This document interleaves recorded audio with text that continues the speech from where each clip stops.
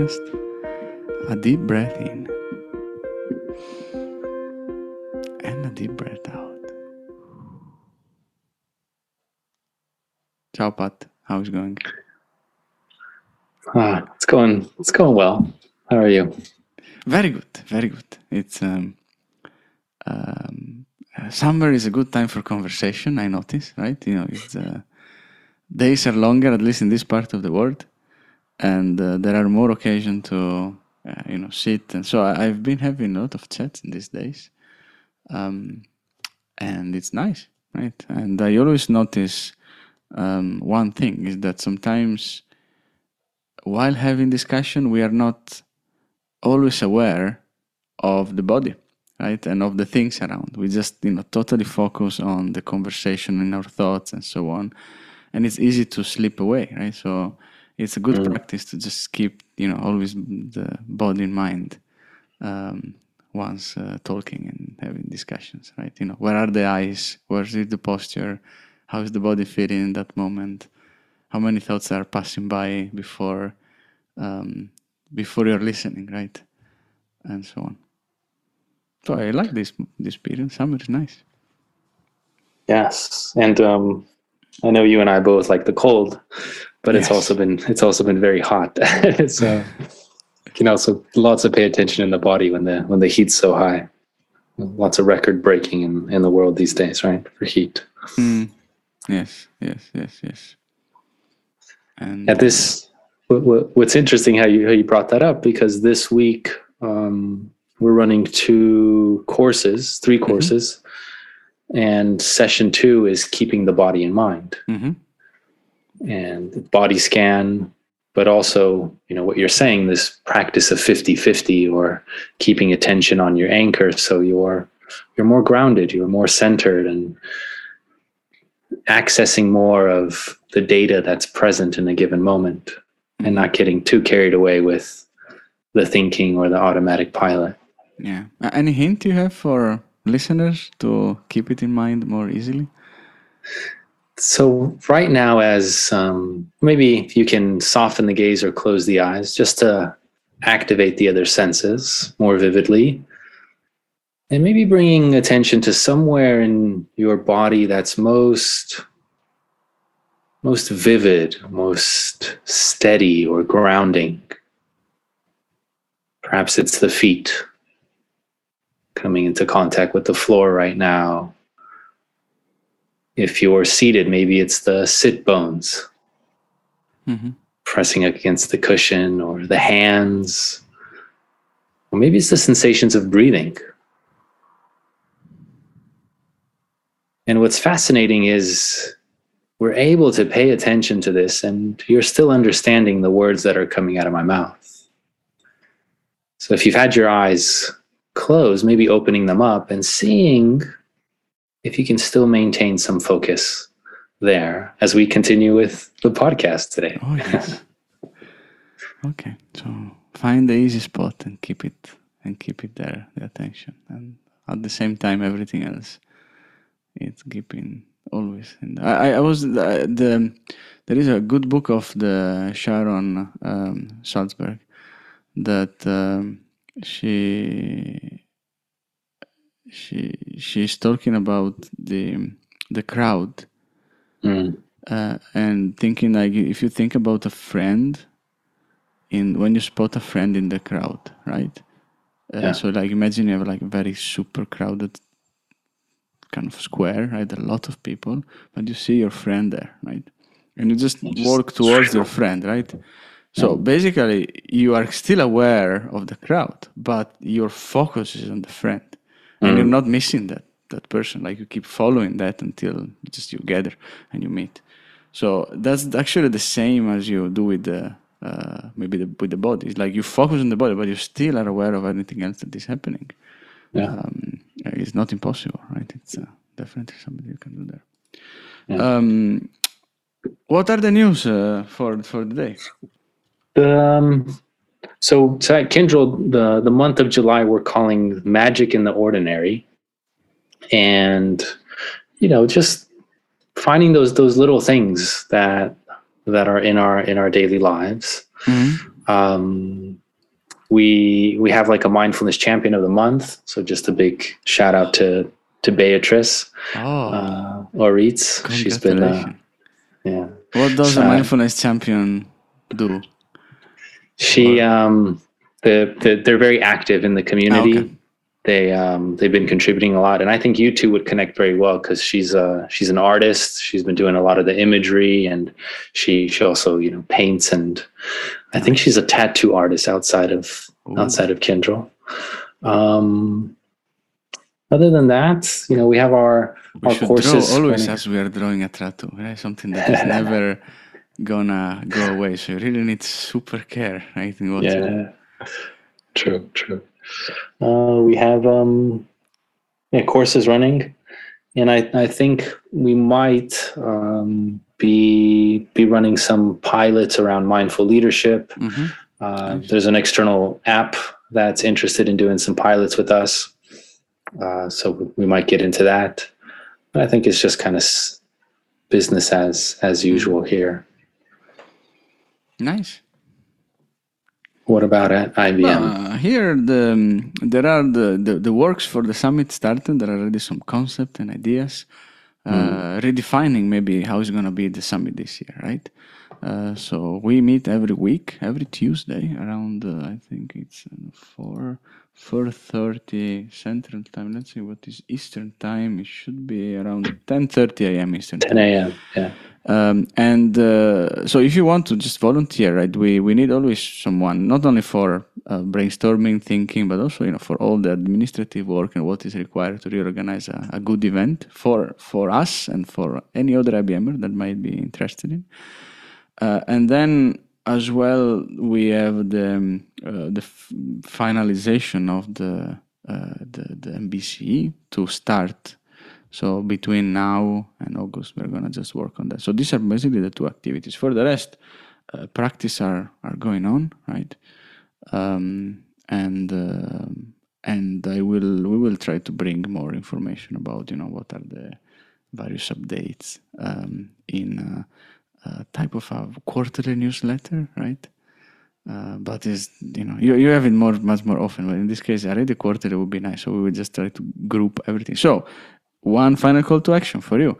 If something super cool is happening in your location at IBM, that means in the office there are mindfulness session, or you have a new practice that started, or there is, you just did an amazing, created a mindful room or whatever thing, let us know so that we can put it in the common newsletter.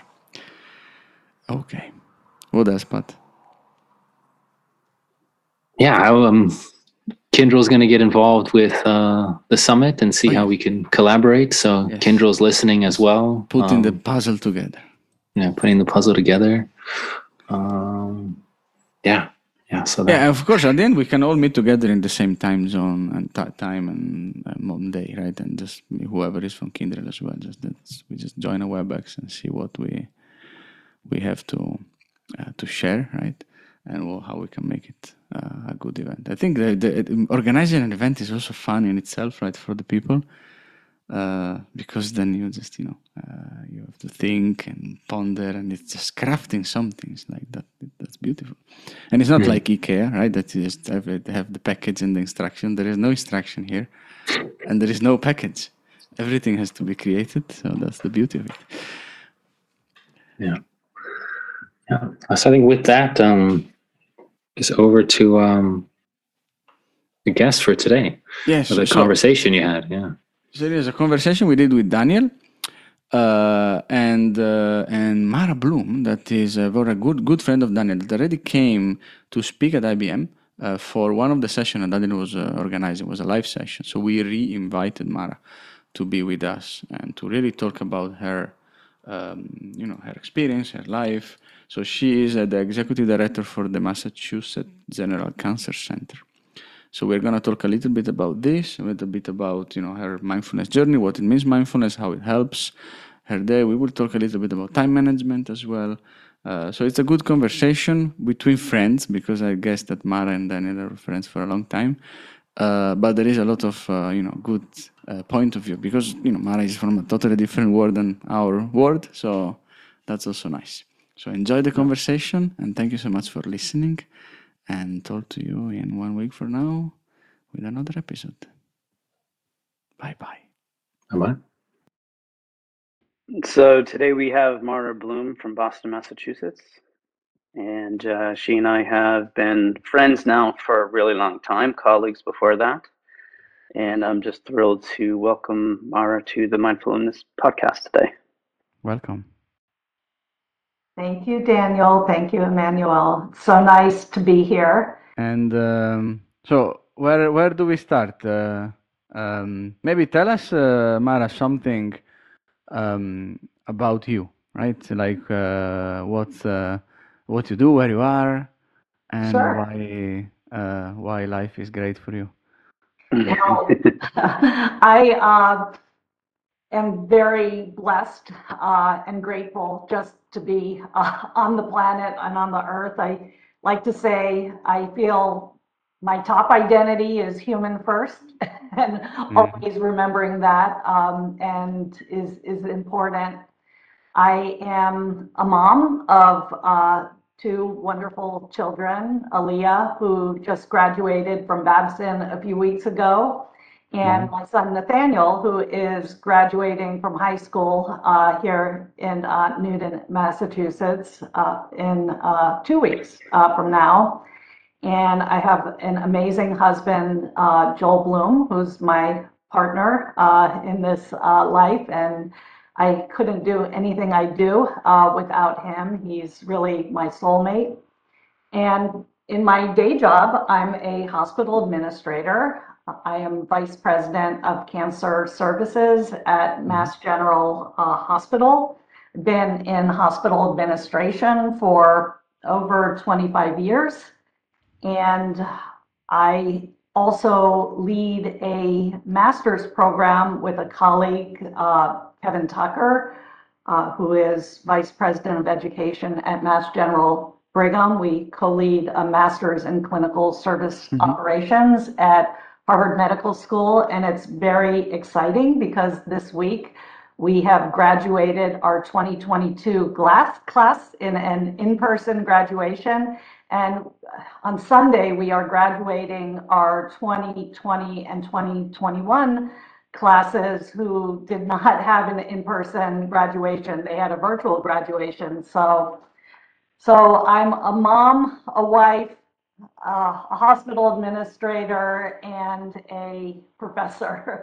I guess those are some of my identities. And I also do a lot of work at my synagogue, where I participate in the social justice group and do a lot with gun violence prevention and food equity and a number of other causes. And just my heart goes out to the people of Uvalde, people of Buffalo, New York, where there have been these two tragedies. And, you know, our work really started at my synagogue around the Tree of Life shooting several years ago.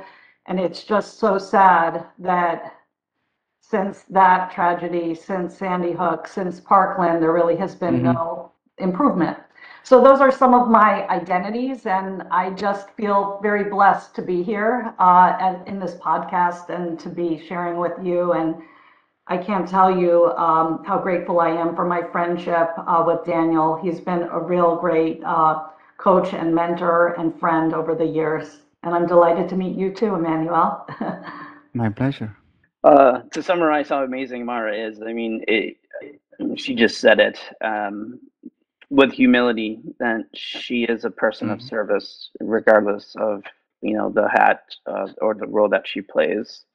I see her as a walking spirit that, you know, came down to this earth to provide love in many shapes and forms.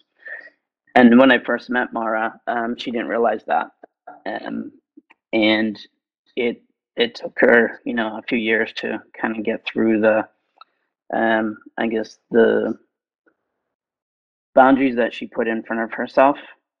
And once she was able to kind of tap into the true essence of who she was, it was just incredible. You know, she was walking day to day and finding intuition and spirit and following that.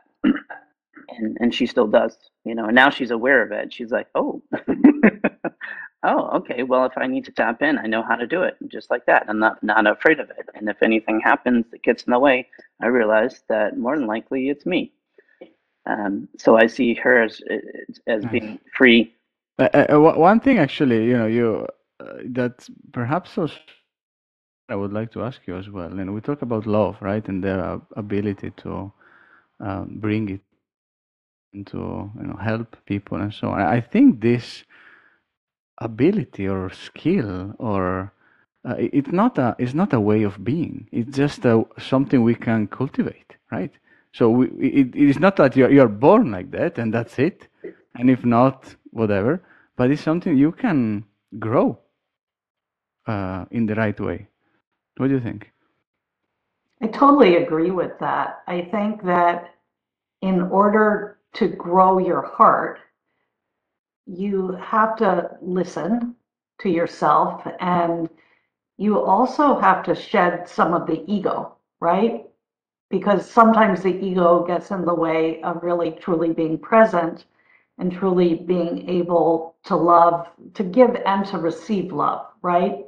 Sometimes it's harder to receive than it is to give, but I feel like if you can truly be in the moment, which is something Daniel has really taught me how to do. And I could share with you how I met Daniel, because it's a great story.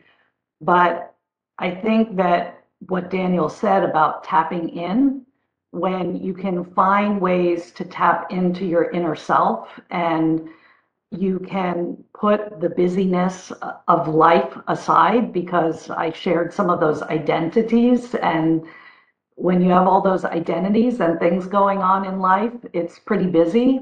There are lots of checklists and things to do in the course of a day, but life isn't about checking off boxes. Life is about living and being present and being there for the people you love, and also giving out that love and radiating that love even to people you don't know, or to different groups of people. And I agree with you that that's really important. But as you grow and find ways, and I've done it through meditation primarily, and through being alone with myself, right? Taking that time for myself, which I didn't do when I was younger.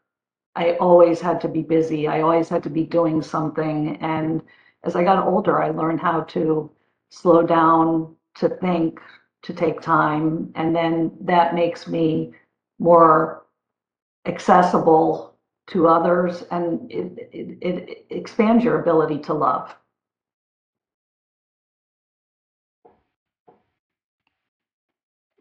Nice. And where is what role mindfulness plays in your experience of every day? Well, I do meditate every day, and I think that that is the most important thing that I've learned how to do probably over the last 5 years. And when I first met Daniel, he asked me if I meditated or did yoga. And my answer to him is, that's not for me. I can't sit still. That's not for me. And Daniel was my executive coach. And he really, it took me a while to listen to him and to be open to that. And once I tried it, I realized, wow, there's actually something here. I remember the first time I meditated, I put my timer on my phone for 5 minutes. And I said, well, everybody says this meditation stuff is so good. I know I cannot sit for 5 minutes. I'm going to put my timer on. And believe it or not, I was able to quiet my mind and to sit for 5 minutes. And I shut the timer off and I just sat still and breathed and tried to, relax all the different parts of my body. And then eventually I, read books and learned different methods, learned about the chakras and energies and different things. But those first few times, it was really just sitting down and breathing and being still. And even the first time, I was able to go about 20 minutes, and I was so happy afterwards. And it was brought me such peace. And now I meditate for about 20 minutes a day. I also like walking, and I find Nice. that in walking, if I'm walking alone, not with people, it's really meditative, and I can bring myself mindfulness. So Daniel also taught me, when I came to him, I was having a lot of frustrations at work, particularly interpersonal frustrations with other people, particularly people I reported to. And that was creating a lot of frustration and friction in my life. And Daniel said, just go to a stairwell and walk up the stairs or go for a walk. And I even said, I don't have time for a walk. I don't have time to do this. I don't have time. And I did that. I walked up the stairs one day and I said, wow, this actually works. So now I actually, whenever I get a 10 to 15-minute break, people see me buzzing out and I go walk up Beacon Hill, this great cobblestone hill. I walk up and back. It takes me 10 minutes.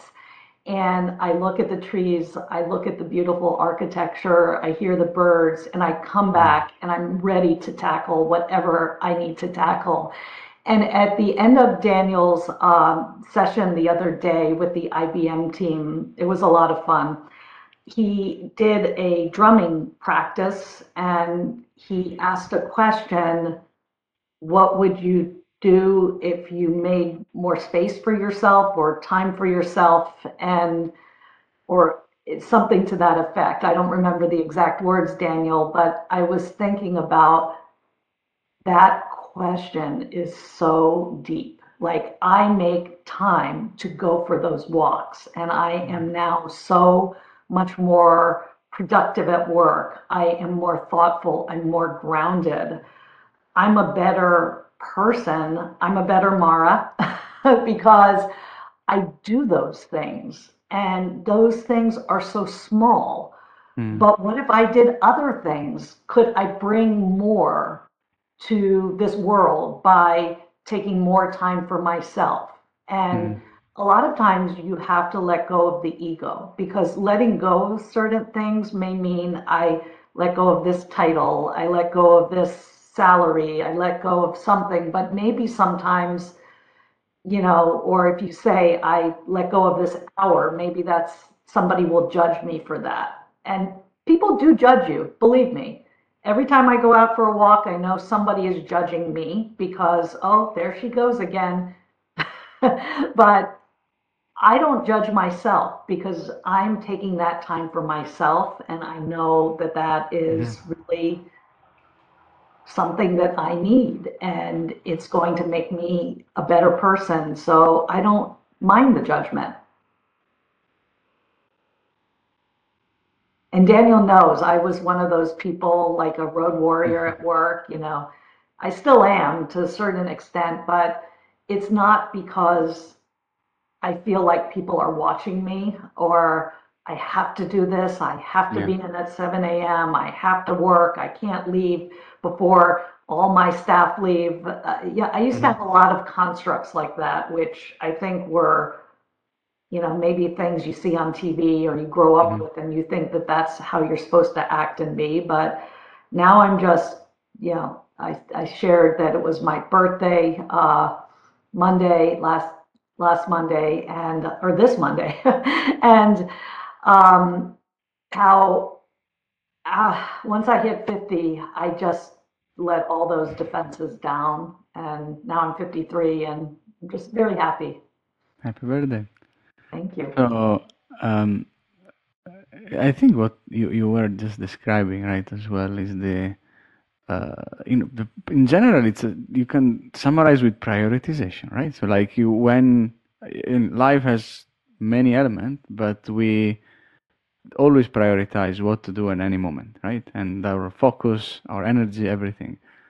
And prioritizing for yourself. No, when you go for a walk, when you take that time for meditation, when you take that time for connecting with people, you choose that, right? It's not something that happens. And the more aware you have of any moment, the more you have the skills to choose at the best. And it's not trivial, particularly in the working environment. Prioritization is key to get the things done, but not only, right? Also in life. So thank you for sharing. Nice thoughts. But what about the environment you are working on, right? So you mentioned that you work with hospitals and with the Cancer Research Center. Is there a place for mindfulness in this area, right? With patients or people that are working in healthcare and so on. Yes, I am incredibly fortunate to work at an amazing cancer center. And for over 30 years, we've been integrating what we call supportive care services into the cancer treatments. So in cancer care, you may know that you can get great standard treatments. You could get fantastic experimental treatments at a place like Mass General Clinical Research, but we also provide supportive care, which is mental health and wellness. We provide classes on mindfulness. We have a whole program on mindfulness, and where we help support patients. There's a lot of research even showing how meditation, mindfulness, and nutrition, many other things can be helpful during a cancer journey. So I would say that it's becoming common practice now to integrate that into cancer care. And unfortunately, many of the practices that we have in integrative medicine, which include acupuncture, massage, yoga, psychosocial services, nutrition, those are not reimbursed by healthcare. So the insurance does not reimburse them. So we do a number of fundraisers where we raise money for these services, and we spend about $1.5 million a year on different practitioners who help support these patients. And then we have conferences. We have one coming up to support patients, survivorship groups where patients support one another, and people share their practices, and that has become really mainstream, which is great and also supporting the caregivers, not just the cancer patient. So that's another piece. It's not, cancer doesn't just affect the individual, it affects the whole family. So how do we help the caregiver who may be doing all this heavy lifting, supporting the family and running around to appointments? How do we protect that person too and keep them whole? So that's become really important, and we have a phenomenal team. And I sometimes feel like I am one of the few people in my team that really believes in this. And I had a very difficult discussion the other day where some of the funding we have for some of these services is going away. And I had put a proposal together that we use some of the philanthropy coming from an event. And there were 4 of us in the meeting, and yeah, everybody was saying, well, this $600,000, maybe we should use it for something else. Maybe we should use it for research or for physician services or other types of efforts. And I really stood my ground to say, this is important. This is important to our patients and to our families. We need these services. So yes, there's a place for it, but I feel that I also have to be an advocate, because if we take our eye off the ball, people will swoop in and these services will disappear like this if we don't keep advocating for them. So I'm fortunate to have a few other people on my team who really believe in this, and we really advocate for it. Yeah. I don't know. I have to know that the one thing that I feel it helped me a lot is to learn how to deal with the difficult situations, right? So not not only when you get sick, but also when somebody that you love is in trouble or is sick or is even in the significant critical and chronic situation, to know how to behave, right? In that way, nobody thought that how to do it. It just observe others, right? And mindfulness at least gave me the ability to understand how things works inside, and how should you be more self-compassionate and compassionate at the same time. And that's crucial in this environment, right? How people behave around other people might really change the things and everything. So and that's only one of the things. Daniel, what do you think? Well, I had focused a lot on healthcare also for the longest time. I mean, that's really where my career had launched from. And as I got into working into organizations, realizing that people in healthcare, all of us, that are receiving care, are the same people that need to advocate for each other in various aspects of our life. It doesn't matter where we are. I chose to then integrate it into the workplace, into leadership, into problem solving, and organizational meeting organizational goals. But really seeing that as a skill set and a practice that can be applied in various walks of life, and advocating for it in that manner. And more recently, it seems that using different words other than mindfulness are way more, I guess it has more ground for some reason. Like, people accept it more. Yeah.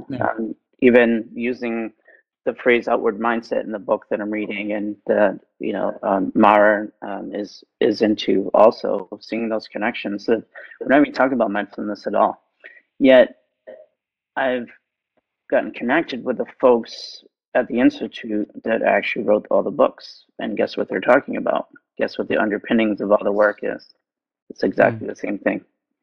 So it's an expression of the work, though. They're not talking about, hey, let's go meditate. They're talking about the expression, just like Sharon Salzberg, when I asked her last year, of like, hey, what do you do when people tell you, this mindfulness stuff is crazy, you shouldn't be doing it. And she said, well, that's not what I talk about. I asked them, like, hey, this is what it's done for me. And these are the results, and the results speak for themselves.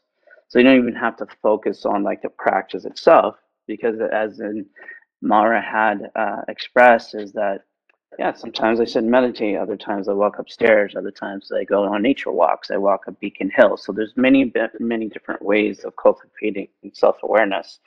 And I think by embracing those and advocating for those is a health practice, it's a leadership practice, it's a human practice. It doesn't really matter what the heck we call it. I think it's just something that helps us improve our lives and the lives of others in society as well. I think that one thing, what you're saying, Daniel, really resonates with me, because I see it as the practice of self-reflection. And that practice really is when you have to step away from self, from the doing, and really think about who you are. And it could be taking a moment to write, to journal. It could be walking. It could be meditating. It could be exercising.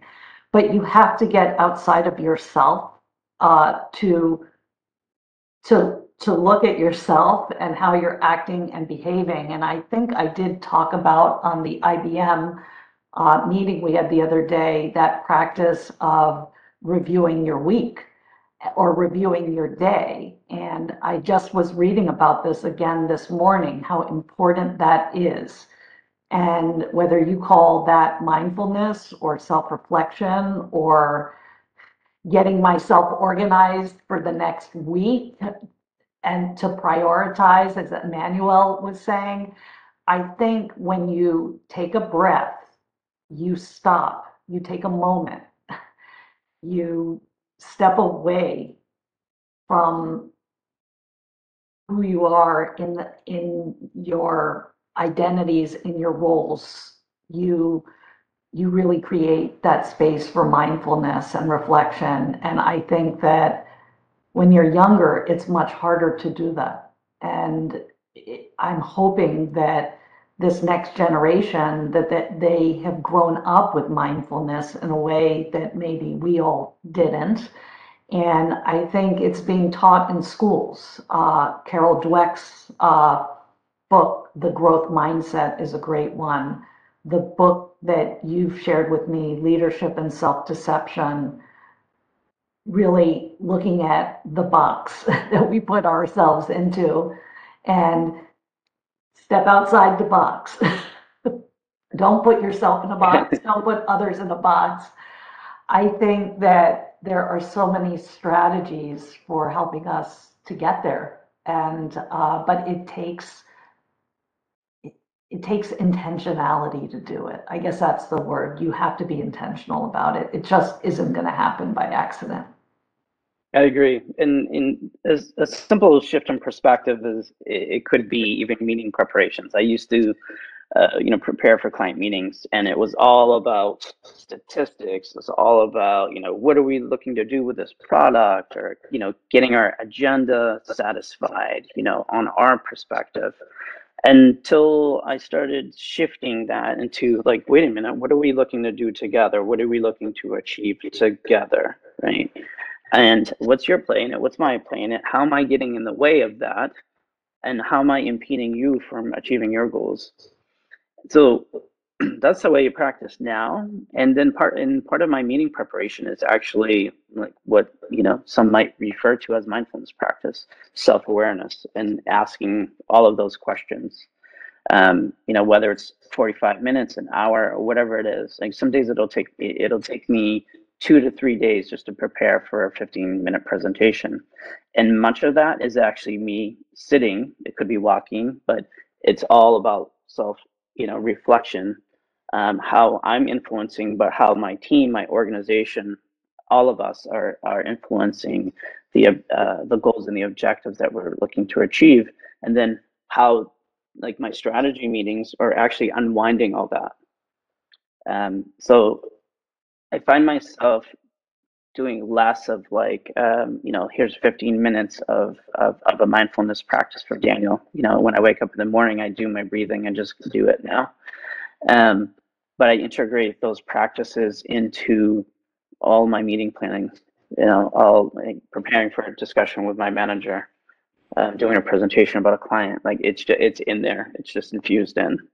And until this conversation today, I actually put a lot of pressure on myself, feeling guilty for not like having a quote unquote formal mindful practice anymore, where I can look on my phone or my app and see like, oh, I meditated 20 minutes, average of, it used to be like an average of 90 minutes a week, you know what I mean? And now it's like, oh, well, I don't even use the app anymore because that's actually a distraction for me, for my practice. So it's just interesting how things can, shift and evolve over time.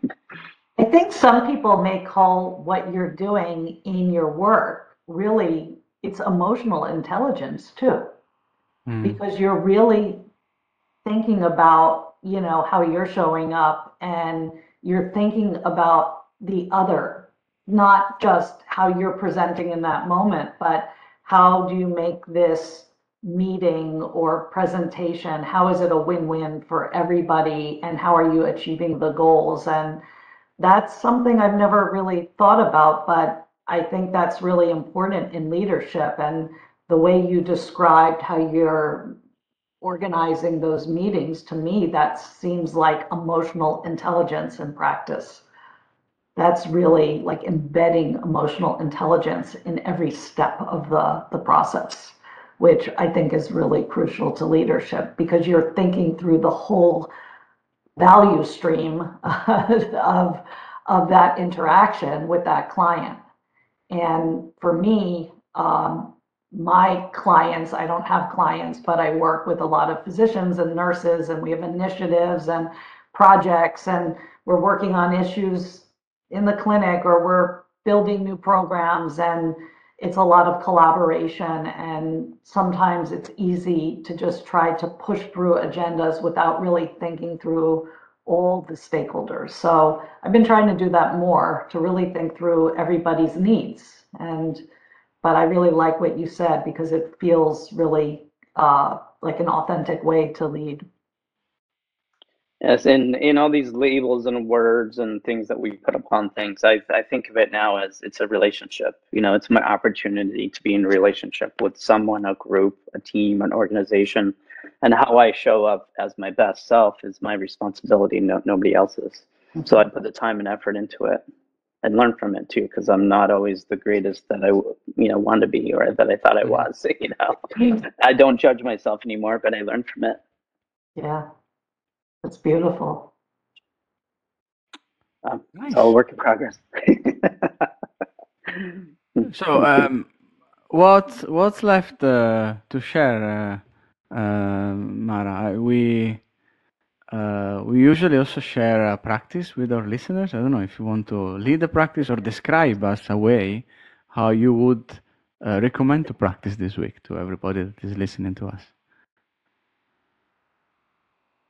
So I think that the practice that I like the most is really to take time in your week to go back. So today is Friday, so I usually do this on Saturday mornings, to go back through your week and to look at your calendar, and I usually go back to the following Sunday or Monday, and I look at my calendar, and because my calendar is my life, basically, because I have a lot of meetings and things, and everything's in my calendar. So that's how I do it.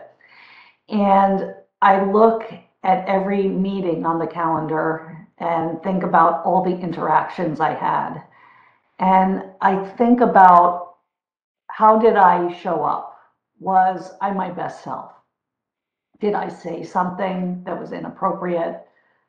Did I help move the ball forward? Was I too self-centered? I have a tendency to sometimes overtalk, because sometimes I just get so excited. I want to express myself, and sometimes that's not great because it comes off as being a bit too much. And while I know that that is a gift, it could sometimes be a weakness. So I like to try to ensure that I'm allowing other voices in. I think about, have I been a great mom, or, have I spent enough time with my kids, with my husband? And, when you were saying, Daniel, in that practice we did the other day, what would you do if you had more time? I would say I'd probably like to spend more time with my family, with my husband, more time with him. So you go through your week and you really look and you just think. You don't have to have a structure to it. You just think about, okay, most of the times I feel great about the week, and I really feel like, okay, this is good. I'm really blessed. And then there may be a few things where I think that I can do better. So we'll do an exercise.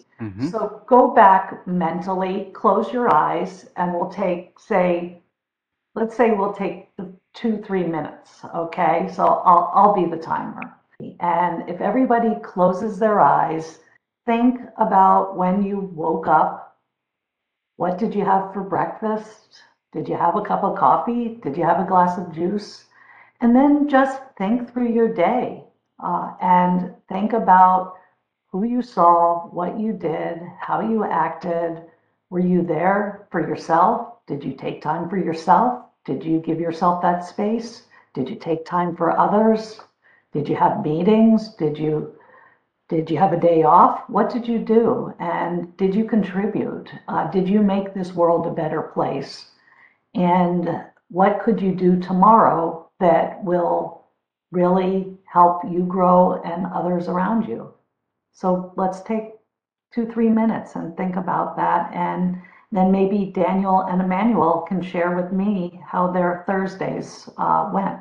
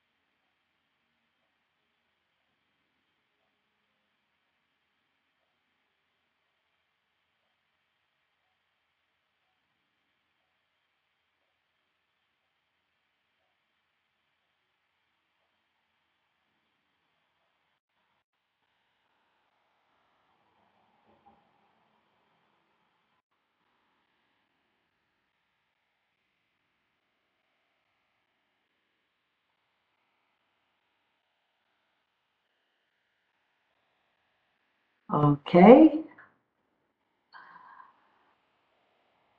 It was just a couple minutes, but it feels like a long time. It did. It felt like a long time. So, Emmanuel, how was your Thursday and what were you proud of and where would you like to grow for today? A beautiful day, and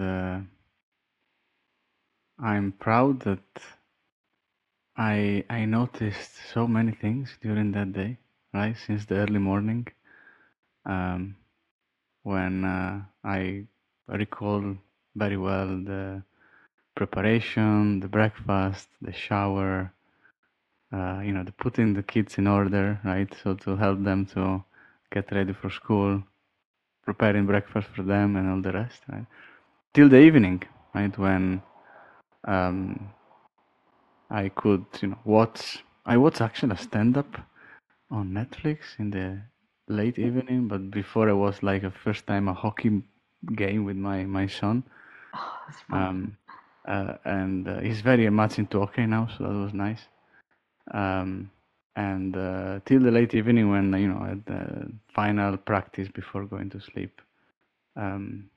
And I what I notice is that the more because I usually do the gratitude practice in the evening, right? Just thinking about the day.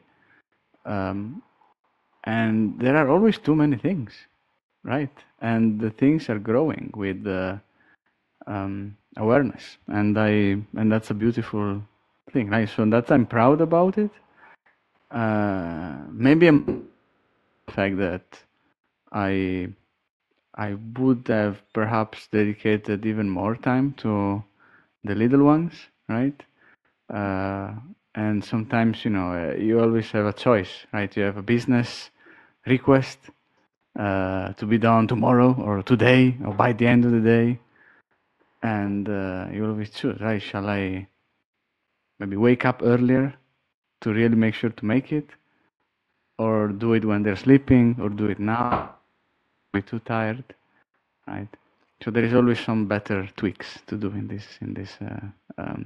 type of prioritization, right?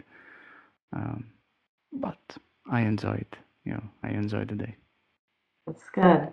But you look back and you see really how much you did, right? And, when you have a day and you have gratitude, it just propels you for the next day. And for me, I do it once a week, and Daniel had challenged me to do it once a day. And so when I get the chance, I like to do it once a day because you're right, it enables you to have the gratitude, but to recalibrate and to say, you know what, I'd like to spend a little bit more time or sometimes it's not more time, it's being more present with the children.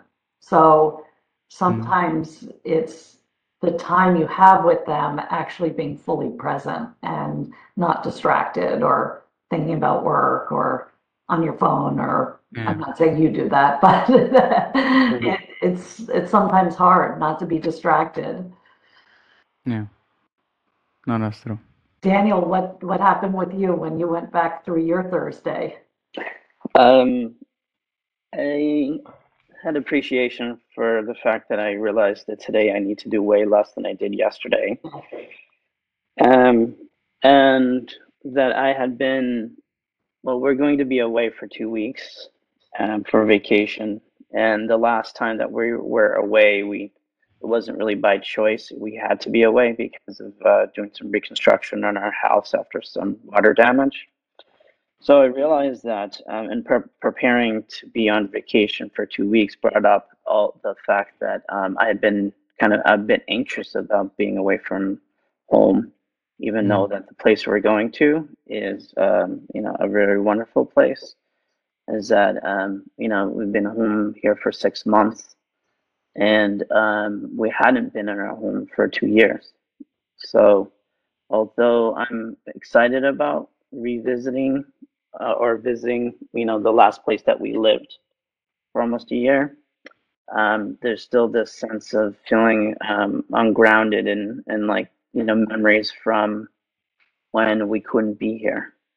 So it's just something I need to sit with a little bit longer and realize that it's better to have choices, and my choice is to actually recognize the energy I might be giving off to my partner and my daughter about the anxiety that I didn't realize that I had about it. So after That's beautiful. That's beautiful, Daniel. Thank you. But it's that the fact that you identified the anxiety and that was challenging, then you get that opportunity to somewhat course correct a little bit. So I don't know if I have my ability to share my screen, which your listeners won't see, but no. But we can describe it. Yeah, you see my screen? So we see the calendar of Mara. You see, this was my Thursday, which is a typical day. So I can see that you have approximately half an hour free slot, or maybe a bit more, 45 minutes free slot. Tell you, right here, I walked out at 8:15 for that walk, that 15-minute walk. And then I did another walk right here. I ran out.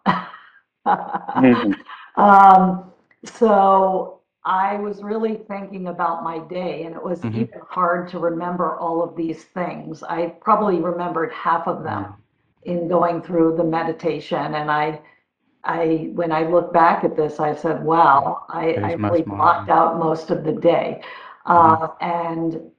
But what I thought about was that I had some really it was a very productive day. I, met with a lot of people, supported different people on my team. I thought about my meeting with my boss here, his name happens to be Daniel as well, and thought I felt a little bit impatient with him. I'll stop sharing this, but I thought you may find that interesting. Yeah. But and I felt that I was a little bit impatient with him. We were discussing some financial matters but I did do a good job really trying to listen to what some of his needs were and realizing that we all may have different opinions on how to approach something, but he has some needs around this one issue and, I need to be there for him. And I was getting a little frustrated because he was really very, passionate about it. And but I think I could have been more patient. Mhm. Even that was like that meeting really stuck out to me. Mm-hmm. And I remembered having a meeting with one of my team members where I was supporting her, and I thought, oh, that was a good discussion. I honestly couldn't really remember all the meetings. It's just like a blur. And I remembered that we had a snafu in my house. My husband was out getting my son a suit for prom, and he couldn't pick me up. So I said I'd get myself home. But then he had texted me to say he could pick me up. So I ended up taking a taxi home, which was, expensive. And he showed up to my work. And I didn't hear the text because I don't have my text on with a ringer. So I thought, wow, we have to have a better system of communicating with one another, which is pretty easy to do on the iPhone. I've just never set it up, but it was a little frustrating to him and I felt badly, but there's no way I could have known he was coming to get me. So that was a little challenging, and I felt, wow, I have to really do a better job, communicating with my husband. And then I was thinking last night, because it was such a full day, I had a couple glasses of wine, and maybe I don't need to have a couple glasses of wine. Been having a couple glasses of wine every night just because it's been such a busy season right now with all the graduations, and it's tastes just good. a nice way to unwind. But thinking, I'd like to start to get my health in order, exercising a little bit more and doing some other things. So that was what kind of went through my review process, but it was interesting. I really had a hard time usually I do this practice while looking at my calendar. So I go through every meeting and it takes me a long time to do it. But it was actually sort of nice not looking at the calendar. It's Well, actually a thank you. nice practice to do Yeah. with people. Like it would be worth as well to do in our mindfulness connect experience, Daniel. To Yeah, bring it me as too. something like think about your day and share it, because the Yeah. sharing it openly, it connects in a different way. Yeah. So nice, thank you for sharing, Mara. Um, and for opening to what your day is and what are your reflections. So I think that was a long but deep and very fascinating podcast. Thank you so much for being with us. Thank you for inviting me. Thank you, Yes, Daniel, thank you as so well much.